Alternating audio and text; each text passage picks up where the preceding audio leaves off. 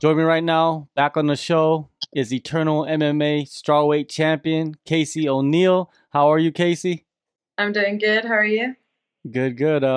Let's jump into it right away. Your title defense, Eternal MMA 46. You took on Jada Ketley, first round submission victory.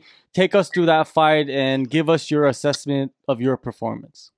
Yeah, that fight was awesome. Obviously, really good to get an early finish and be able to go again soon. So it was good. I thought that I performed pretty well.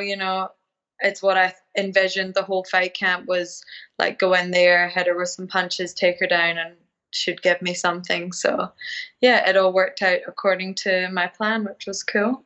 When you first engaged, it seemed like you were going to just stand and strike with her. That's what it looked like. I was like, oh, okay, she's gonna stand and bang, and then you decided to go into that clinch. When you engaged with her, when you grabbed her in the clinch, did you feel that you were much stronger than her? Yeah. Standing, I also felt like, okay, I Mm. want to stand and bang. I want to prove myself.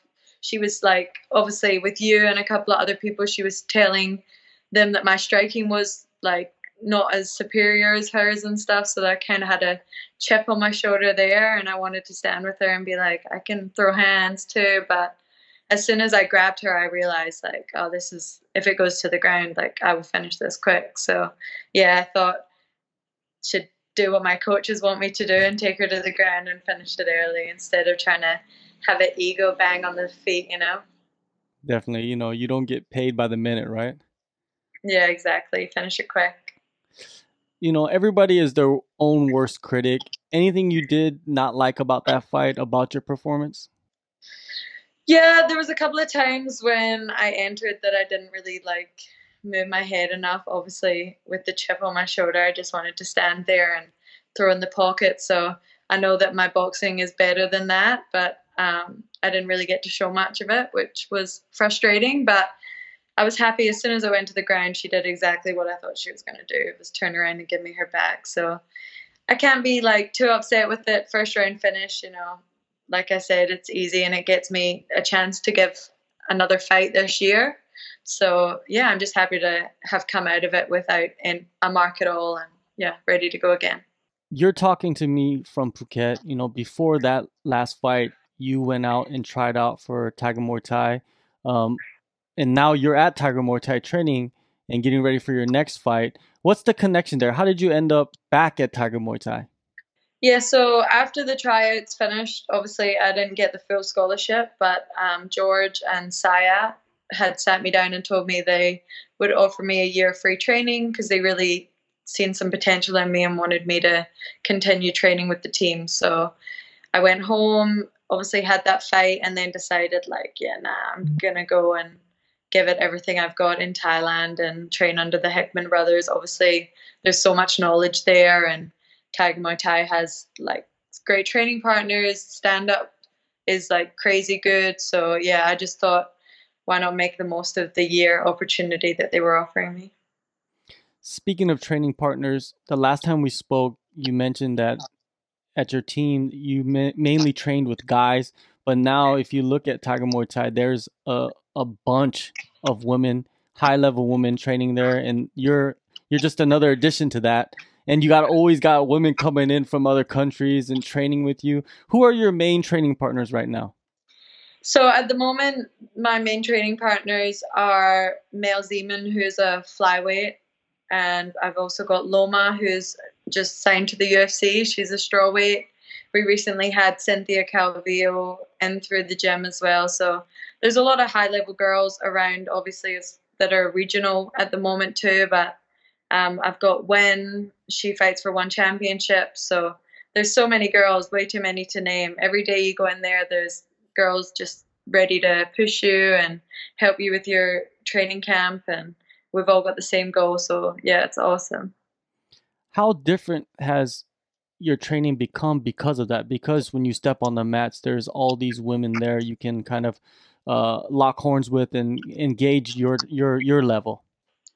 Yeah, I love it. It's something I've never experienced, obviously, coming from a gym full of guys. So to be able to go with the girls, we all fight around similar weights. Like most of us are straw weights or flyweights. So we all get to like push each other. Strength wise, we're similar, so we can go hard, and there's like everyone cares about each other's training, so they'll work with you for what your opponent's going to do and stuff. So I think it's awesome. You get all these looks with people that are very similar to who you're going to end up fighting, and there's no egos or no bullshit at this gym, so it's awesome.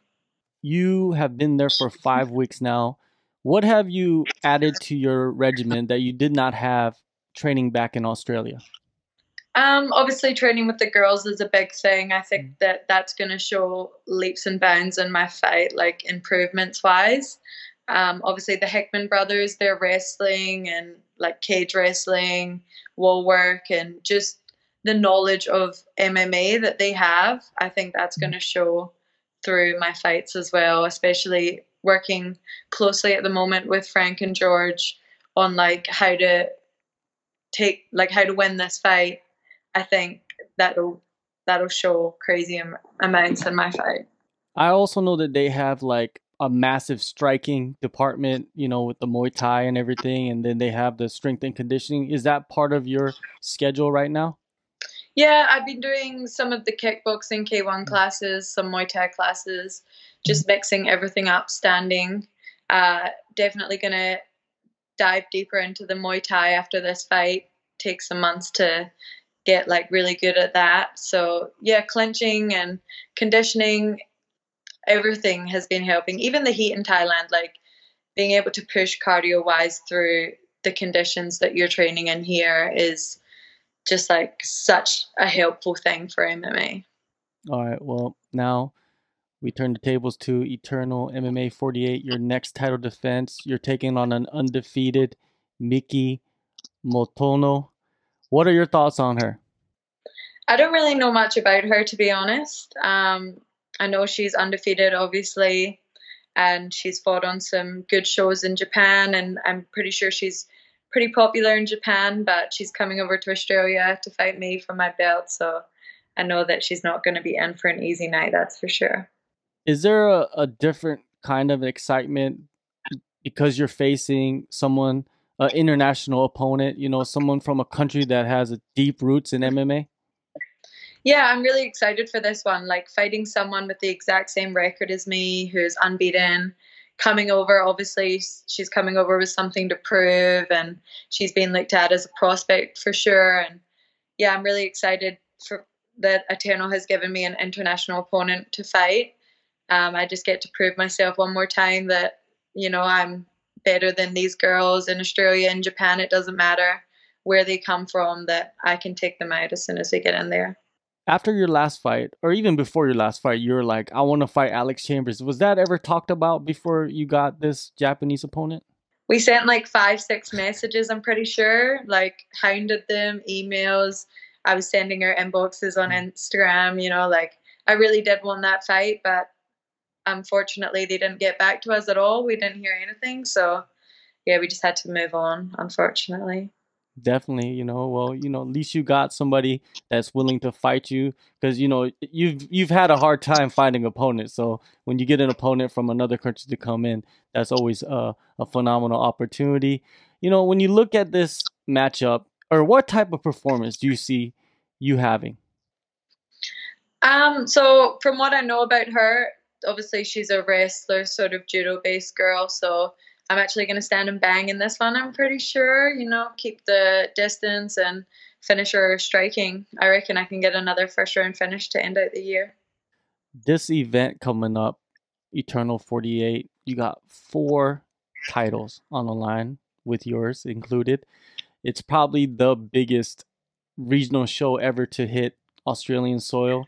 What does that mean for you to be on a card like that, especially with UFC 243 happening the next day? Yeah, as soon as I heard about this card, I was like, get me on this card, get me on this card, get me on this card. I wanted to be on it. I knew it was an opportunity that couldn't be missed. Like you said, it's definitely the biggest regional show in Australia that we've ever had. 4 titles, all the guys that are like the champions at the moment that are fighting on the same night as me are great champions. It's a big weekend for Australian MMA with the UFC Melbourne, so a lot of eyes are going to be on it. So I just want to wanted to make sure I was on it to be able to show like what I can do, you know. You never know who can be in the crowd on that night. And do you kind of look at this fight as an audition for the UFC? I'm definitely taking it as that. I mean, I take every fight as that because I know that with girls, 2 wins, 3 wins with some good finishes, you know, you're right there. So when I win this fight, it'll be 3-0. So with someone watching in the crowd, you never know what's going to happen. So I'm looking to go out there and put on a dominant performance, and for sure, hopefully, there'll be some eyes watching me after that. UFC 43 the next day. The main event is Robert Whitaker versus Israel Adesanya. What is your thoughts on this fight, and who do you feel is going to win? I love this fight. I do. Like, I don't really want to pick who I want to win more. You know, I want to sit on the fence. Like, if it was a draw, that would be great. You know, but it's so cool to see like an Aussie and a New Zealander fighting for an UFC title. Like, that's never happened before. So it's big for the country. You know, for Anzac. So I'm thinking Robert Whitaker wins, but Izzy's crazy. Like, anything could happen. So you never know. Yeah, that fight is just beneficial for everybody. You, everybody on the internal card. I think for every athlete, every fighter in the region, it's beneficial for it. Just shows you the level of talent that's coming out and that's going to be coming out, in the years to come. October 4th, you will be entering the cage to defend your strawweight title, Eternal 48. Thank you so much for the time, Casey, and good luck on the fight in your future. Awesome. Thanks. I'll make sure to jump back on after I win. Talk to you again.